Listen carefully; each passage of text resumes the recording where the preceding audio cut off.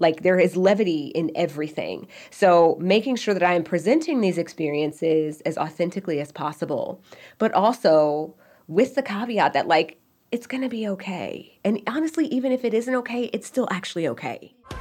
I'm Rachel Hollis, and I've built a multi-million-dollar media company with a high school diploma and the free information I found on the internet.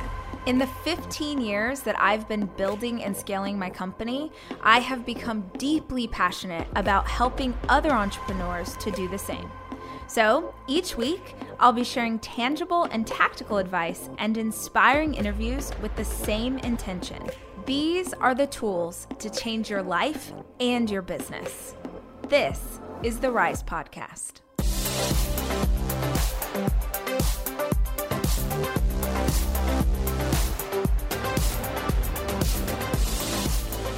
Did you always want to be a writer? Is that something you had since you were a little girl? Like, what was that journey for you to become an author? So what's interesting about my journey to becoming an author is I did want to be a writer, but as a Black woman, not seeing writers who looked like me hindered me in a lot of ways. Which is why I write the stuff that I do. Not only because it's like, I guess it hit me when I hit my late 20s that, like, if I wasn't seeing myself in books, other people weren't getting an opportunity to see me either. Absolutely. And realizing how important that was is kind of what made me decide to go ahead and take the plunge. Yeah. Can let's dig into that right at the top, because I think it's so crazy that you say that. Literally this morning I was talking about business, but I had posted a quote. It's not my quote, it's an old one. But if you can't see it, how do you know you can be it? Mm-hmm. And I think so much of my career has been propelled by not seeing women in business settings. Like, I wanted to see a female host of a business podcast like this one, and I didn't. Or I wanted to see women on stage, and I didn't. And so I started leaning into that because I wanted the same kind of thing. Can you talk to me about if someone's listening to this and they've never really thought of that before? Like, oh, well, I have the privilege of always seeing myself in books and media.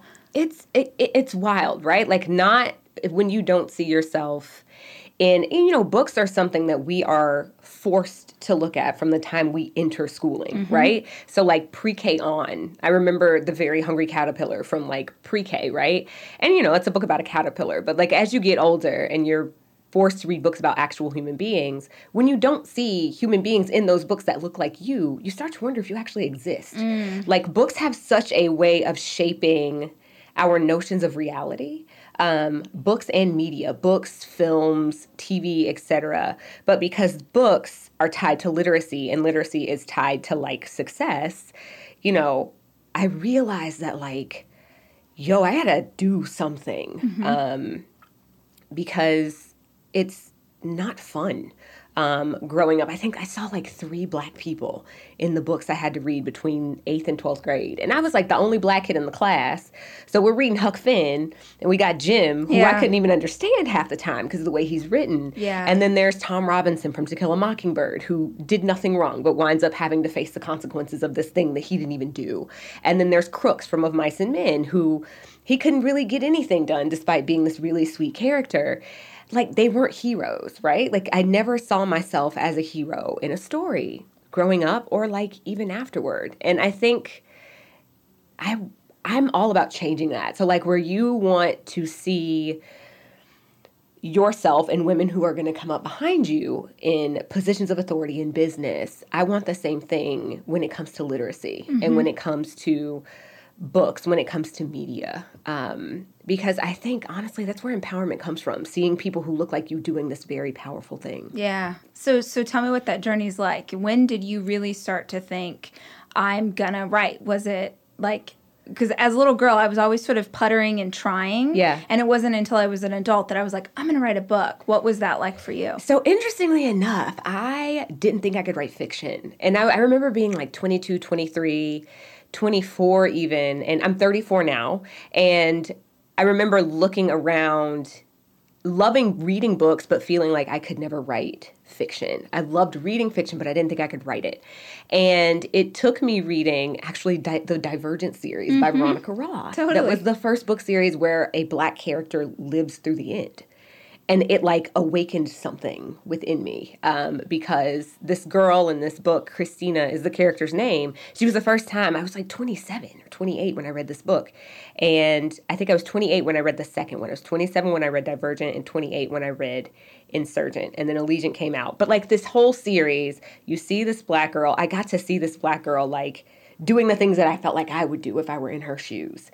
That was a really powerful experience for me. So at 28, I decided to give it a try. I decided to try and write fiction. And like the first go round was trash. Yeah, like, my first it always book is. was so bad. And I think that we should both stress this, right? Yes. Like if you are a person who wants to write a book, recognize that the first time might not be great. Yeah. And that's okay. Yeah, right? honestly, the first several times were not that great for me. Absolutely. Dear Martin was the third book I wrote, and it was the first one published. So, like, you know, you got to kind of keep at it. Yeah. Practice makes improved. Yeah.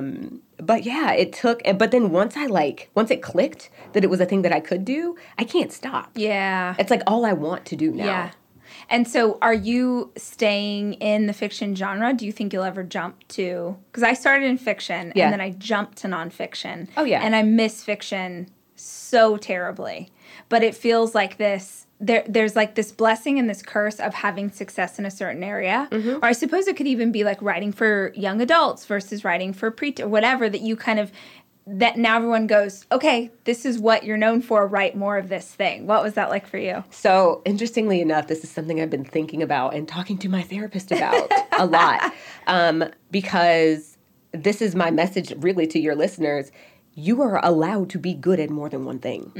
We're kind of taught and conditioned that like, okay, this is the thing that you're good at, like stick to this thing. And if you try to do other things, you're that whole jack of all trades, but a master of none, a Jill of all trades, but a master of none. But I think that's bullcrap. Yeah. Like I do think it's possible to be good at multiple things. And I absolutely plan to do all of it. Yeah. I want to do nonfiction. I want to do adult fiction. I want to do picture books. I'm going to do all of it. I want to screenwrite, and I'm going to do these things. That's awesome. Yeah. So where are you now with your... So Dear Martin came out. That was the first book that was published. Yeah. And what happened with that one? So this is the craziest thing in the world. Yeah. So that was 2017. Interestingly enough, I sold Dear Martin in February of 2015, and it took 32 months or so before it was actually on a shelf. Yeah. But once like the beginning of 2017 hit and people started reading the book, they started liking the book. And now it's a book that's constantly assigned in schools. I have the utter privilege of getting to like travel around the country talking about racism, you know, to kids as young as 12. Like I've been in middle schools, I've been in high schools. A couple weeks ago, I was like in this very small technical school in the Upper Peninsula of Michigan. Oh my gosh. So it was like me and like two sets of 800 students, first year students, like 80% of whom were like straight white dudes. Yeah. From conservative areas. So it's afforded me the opportunity to talk to so many different types of people. And it's wild. Will you explain what the book's about if people haven't read it yet? Yeah. So it's a book that follows a 17-year-old African-American boy named Justice, who, after a traumatic experience with racial profiling, like there's a night that he is trying to help his ex-girlfriend get home after she's had too much to drink.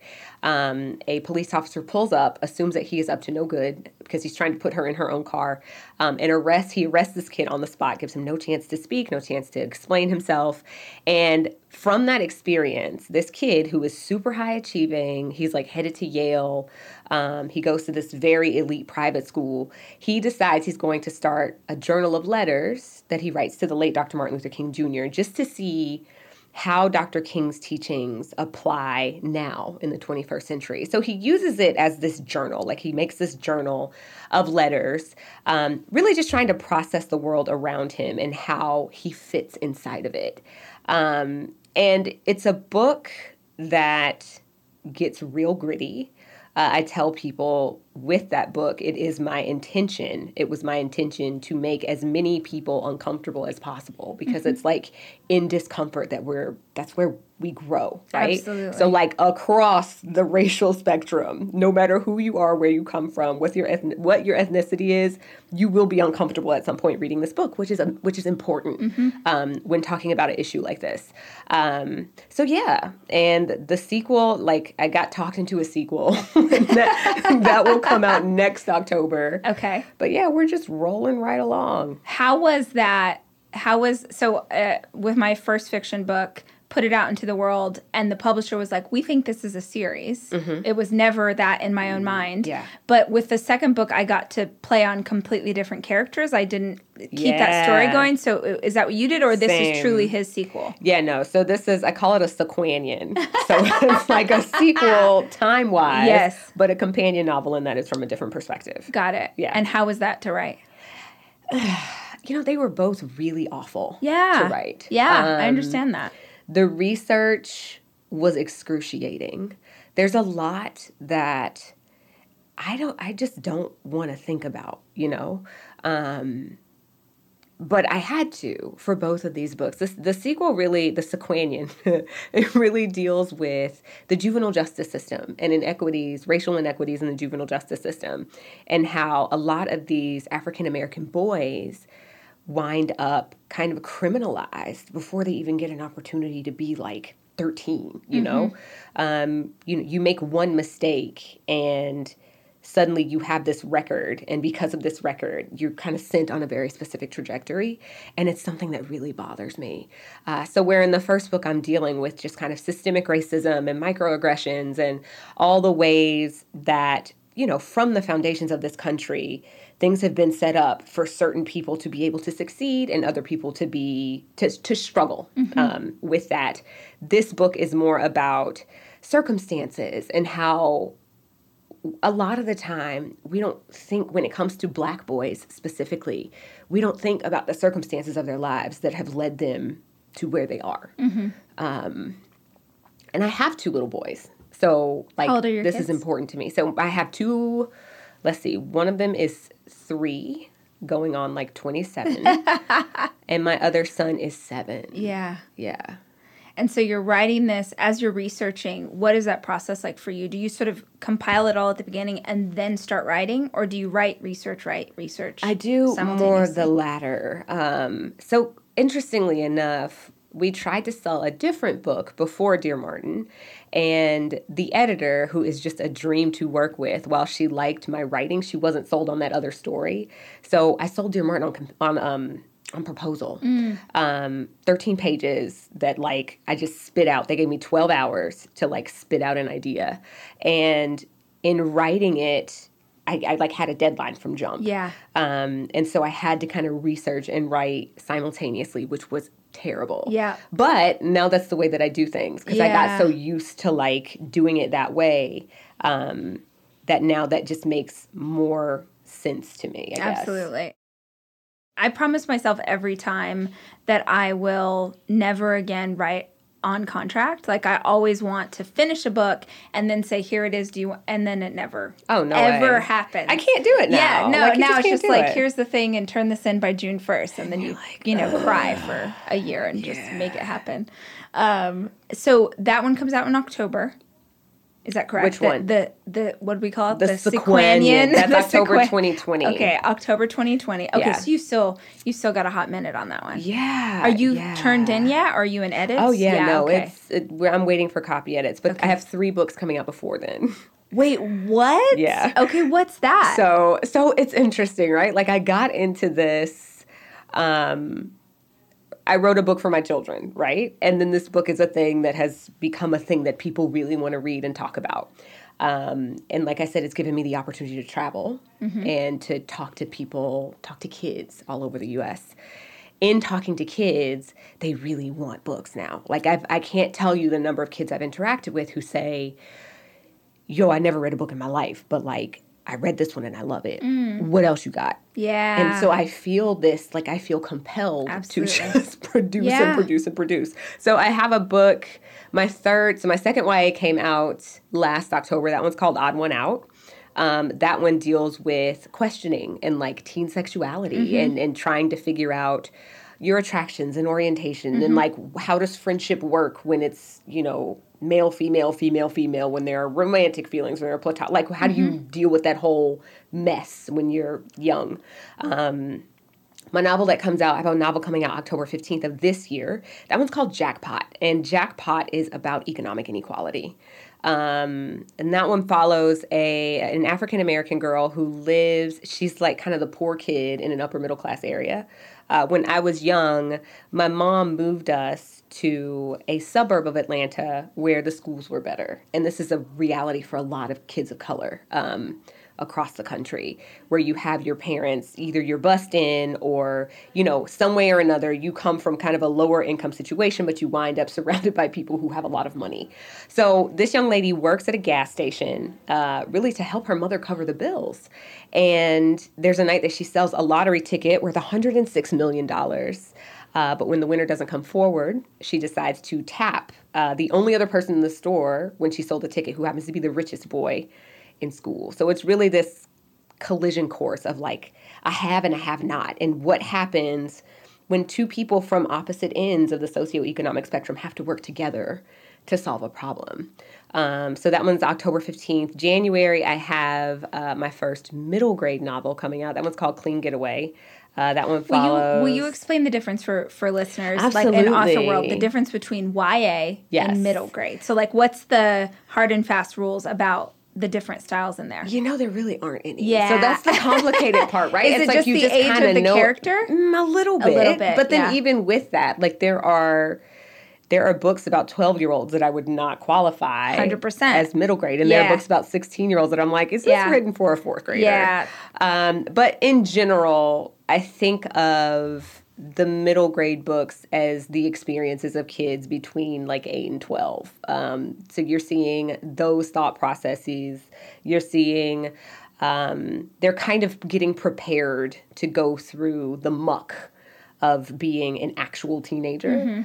Mm-hmm. And then, of course, YA, it can be a little grittier. There are more intense thematic elements. And I think, honestly, one of the main differences is that most middle graders, their parents are picking the book, versus in YA, like, they're picking their own books. Interesting. Yeah. Which is, like, yeah. Or you're nebulous. 36 like me and you're reading YA because you're just that cool. If I can be 34 and write it, you can be 34 and read it. That's awesome. So Yes. you have a middle grade. Yes, the middle out. grade, yes, which also deals with racism. Clearly, I have a theme. So that one follows a little black boy who goes on a road trip with his white grandmother across the American South. And like as they travel, it's a trip that she tried to take with her African-American husband in the 60s. So they're traveling along and he's discovering that the world is a lot different. Yeah. And it was different for her then than it is now. But there are also still some vestiges of some of the stuff that she's talking about in his own life. And he also discovers that she's maybe a little different than he's expecting. So that one was hard, but also fun to write. May 5th, I'm really excited about this one. I have a Marvel novel coming out. Oh my gosh. Yes. That's incredible. I'm doing a series that features Shuri from Black Panther. Okay. And that has been the most challenging project I have ever done. Number one, because typically I'm writing contemporary stuff, right? Yeah. So now all of a sudden I have to switch into this kind of science fiction fantasy world building, that already exists. That's the weird part, right? Like it's like I have to like play by rules that I don't get to make the rules up. They already exist. But I also have to learn how to kind of work with like things that aren't real, like vibranium. Like that's not an actual thing, right? So like it does all this cool stuff, but it isn't actually real. But there are rules for how you can use it. How funny. Yeah. Tell me about getting that call. It was an email. Okay. And I lost my mind in an airport. Oh my gosh. Yeah. So I get this email that's like, yeah, we really want to do this project and we were thinking Nick Stone would be perfect. And I screamed inside the Amarillo, Texas airport. And anybody who has been in Amarillo, Texas, like I saw a literal tumbleweed there. And I thought those were just in like the Wile E. Coyote cosmetics. Like, the cartoons. What am I saying? Cosmetics. Yes. I thought it was in those, just in the cartoons, and I actually saw one, and I was like, whoa. But yeah, I get this email, and I like screamed in the airport. And is that for kids, or that's just like, this is a anyone. Comic book, graphic novel. She's like 12, 13 in the book. So it's pre-film, pre-comic canon, which means I did get to have a little bit of fun. You got to experiment. Yeah, because this is like a time in her life before she actually exists in the comic world. Yeah. So that was fun. And so the first one of those comes out May 5th. And then the Sequanian, the sequel to Dear Martin, is October 6th next year. You have a year. My goodness. It's getting fun. Yeah.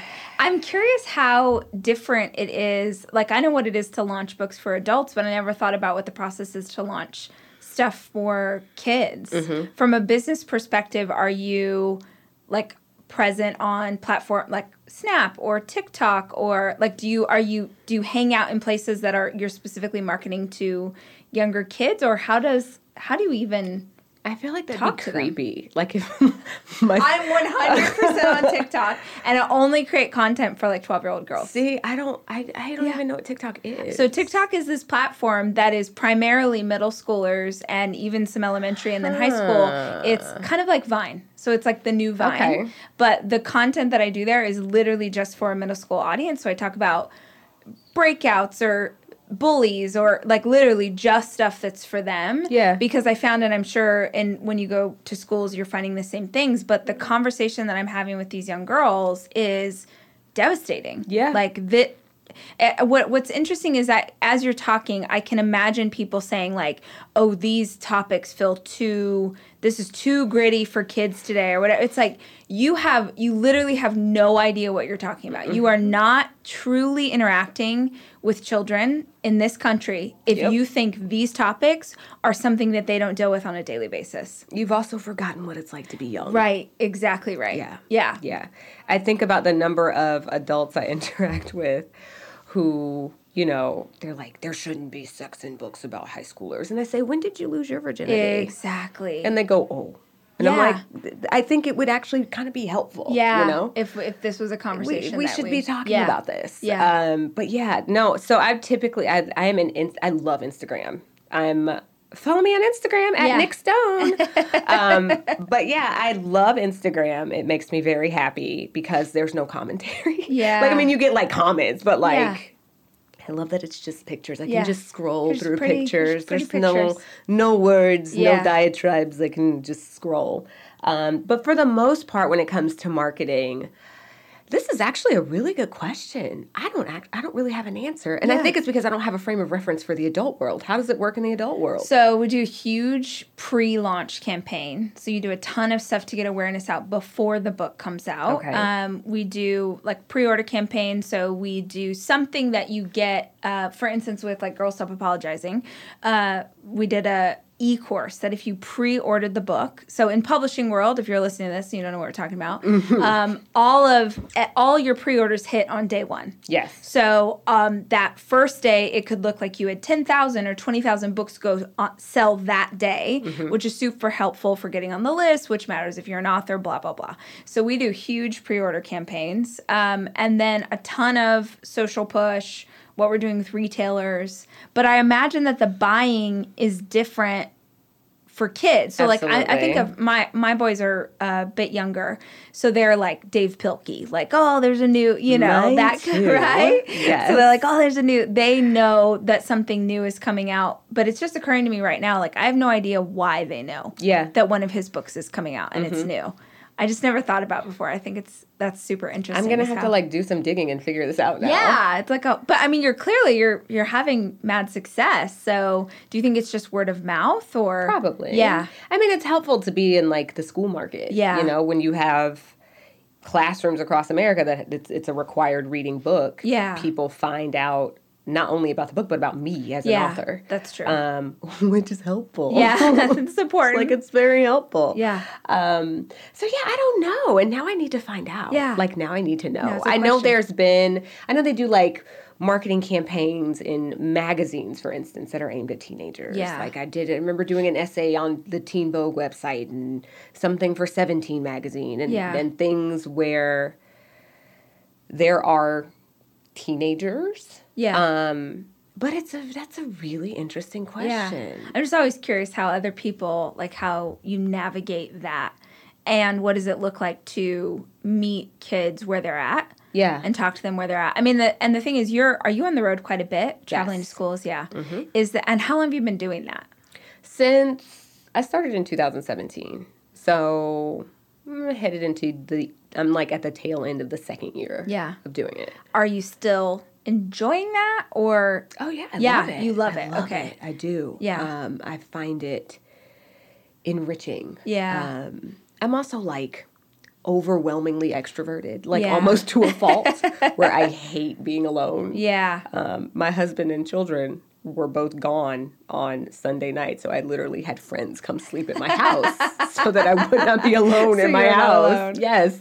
But I get re-energized. I mean, of course, there's like a threshold, right? Yeah. You cross that threshold and you're like, whoa, that was too much. Yeah. But for the most part, I love getting to talk to kids and hear what's on their minds and like hear like what are y'all actually thinking about, what is concerning you, and how do I help you, you know, become who you want to be. Like what do I say to you, what do you need to hear from me, basically.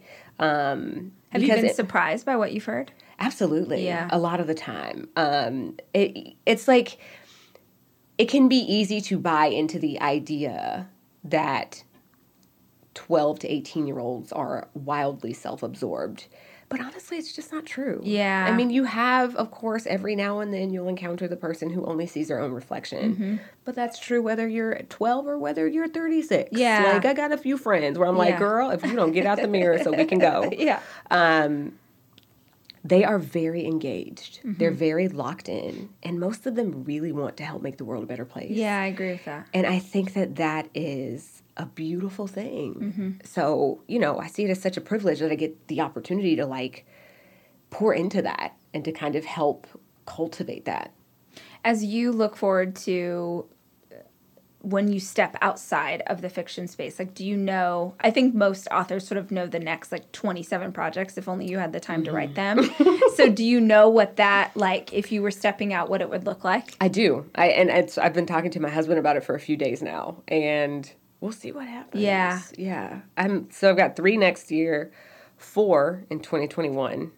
And then that are due or that are coming out? That are coming out. Okay. Yeah. And then I will have fulfilled contracts at that point. Yeah. But I'm sure I'll sign some new ones before, that's right? always the way. So we'll see. Yeah. I definitely have a few ideas clicking around in there about, you know, kind of just taking up space in another arena, because like I said before, I think it's totally fine to be good at more than one thing. Yeah. And to be in pursuit of more than one thing. Even within the publishing industry, you don't have to stay in one age range. You don't have to stay in one genre. Like if I've built a YA audience. Now I'm going to work on building a middle grade audience, and then I will work on building an adult audience. Yeah. And I think that like it's fine that not everybody reads everything that I do. Like Absolutely. I can do this for you, and I'll do this over here for you, and this over here is for you. Yeah. And we'll just go from there, because why not?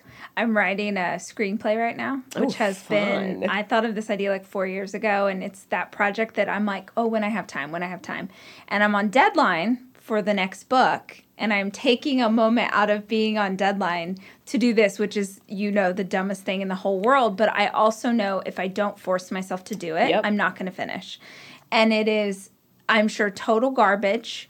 But I am having so much fun. Yes. Yeah, right? And I'm loving that I get to say things or do things in this that you would not find in my nonfiction for sure. You wouldn't even find in my fiction. Like, I'm like, oh, I can't believe I'm going to make that joke right now. But the whole point of this is that I'm trying something new. Yeah. So I love the idea of pushing yourself outside of what you're known for, like, right? You have to, I feel.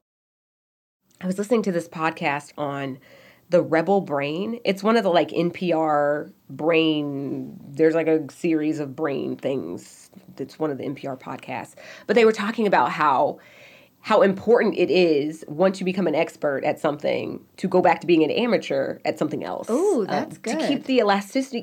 You want to keep learning. Like you should never stop learning, because the minute you become an expert and you stagnate, like nobody's going to, okay, cool, you're an expert, and now what? Yeah. You know? And also, it's just good for us as individuals to continuously be learning and continuously be, like, stuffing ourselves with things that are new and shoving ourselves outside of our comfort zones. Yeah.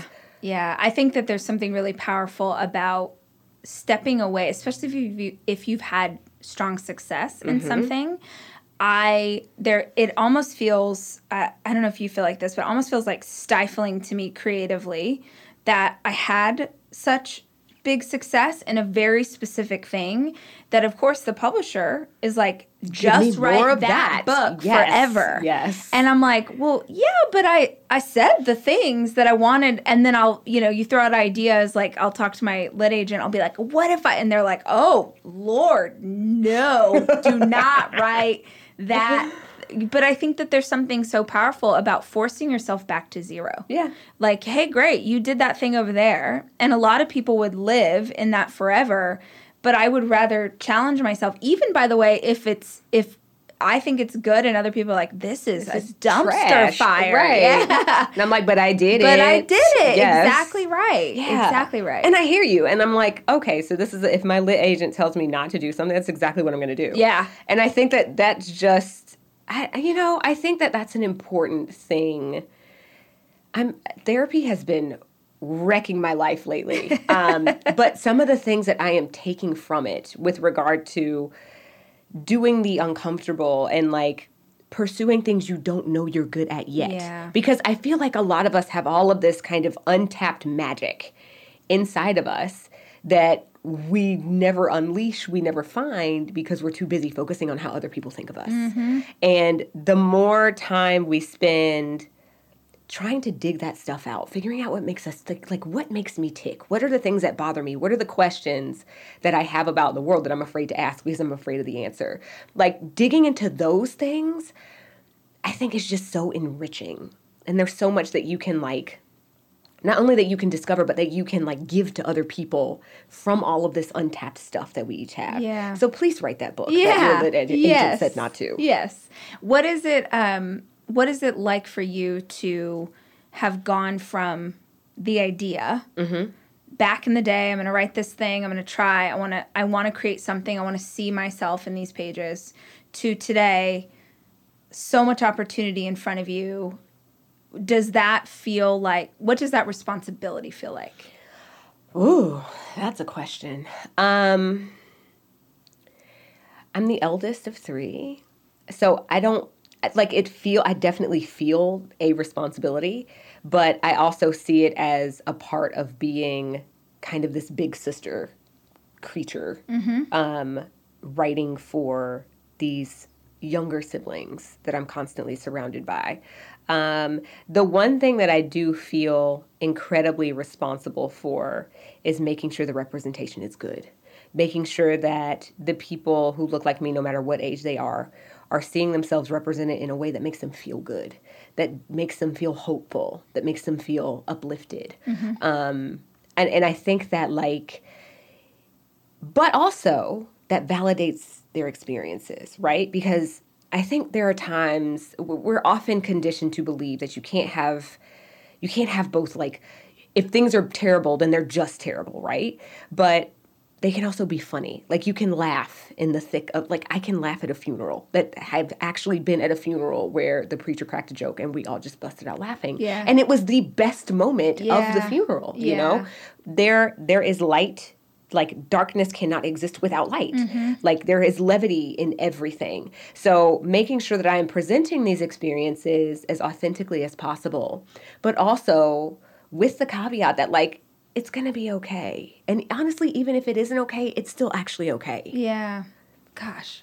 And it's hard, but it's a hard that's worth it to me. Just because if I do nothing else, when I am no longer here on earth, I want it to be said that people looked at me and saw what they could do and decided to chase after it. Especially my kids. Like, I want my kids to be like, yo, not only is mommy dope, women are dope. Yeah. I think that a lot because as I was navigating this career and coming up in a social media environment as a blogger back in the day, I got so much crap for people being a working mom. And they would say like, Oh, girl. what's this gonna do to your kids? What's this gonna teach your kids? And I'm like, well, I have 3 boys who don't know a world where a woman can't found a multi-million-dollar company, girl. right? I have a daughter who will continue to watch her mom build something from nothing. So that's what it will do for my kids.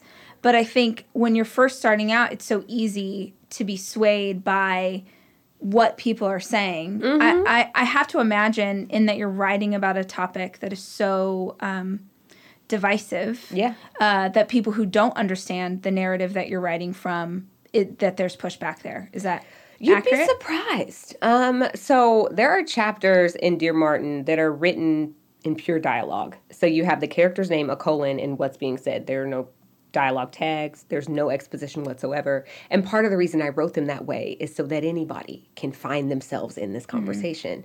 And I find that I often have people who will come to me. It's usually straight white boys, like the real popular jockey ones who are at the peak of privilege, who basically, like, if you ask for it, it will be given to you. Yeah. Those types. They will come to me and they will say, I was nervous about reading this book because I thought, you were going to be going on and on about racism, but I actually really appreciated getting to see this perspective that I understand. So there's not as much pushback as I expected. Good. Yeah, and that has been good. Like, it makes me feel hopeful. Yeah. Knowing that there are people who are willing to step outside of their comfort zones into these shoes that don't belong to them.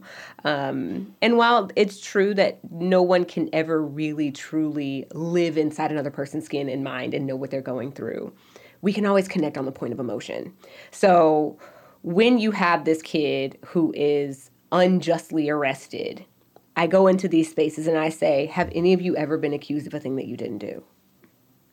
Boom, the connection is made. Yeah. Have any of you ever been in a room where you felt out of place? Boom, connection made. So we can all identify with these emotions that this kid is feeling, which is where empathy comes from. So I think that, like, when I'm answering these questions and, like, going into these spaces and trying to get people to shake out of, well, this is divisive, I'm uncomfortable, I don't want to talk about it. The easiest way to do that is by asking them questions. And it's such, like, there's so much light in the world, despite the amount of darkness that's here too. And I find that, like, the more I focus on finding that light and finding the ways that we are able to connect with each other, the better things go. Yeah. Man, you're dropping all kinds of knowledge today, Nick. I'm falling out of the chair, No, too. I like it. I have no concept if we've been talking for 5 minutes or 3 hours, which is a good one. It We're good. absolutely is. Okay, yeah. Yeah. That means we did a good podcast. Dang it. Thank you so much for the wisdom and the insight. If people are loving you, and I know they are, where is Instagram the place to hang out with you best? Instagram is the Yes. place. It's at Nick Stone, Nicstone. You could follow me on Twitter, but I don't like it very much. I know, I don't use Twitter. So, I'm there, but I don't actually use it for same, anything. Yeah, same. I So, like the photos just the same. Don't bother. Well, there's about 17 books a year headed to us from Nick Stone. Yes. So get your hearts ready Doing for it that. to it. Thank you so much for coming and talking about all the things. I literally think we covered every base that there is. It's pretty solid. Yeah. Thanks for the time. I appreciate it. Thanks for having me. Yeah, of course.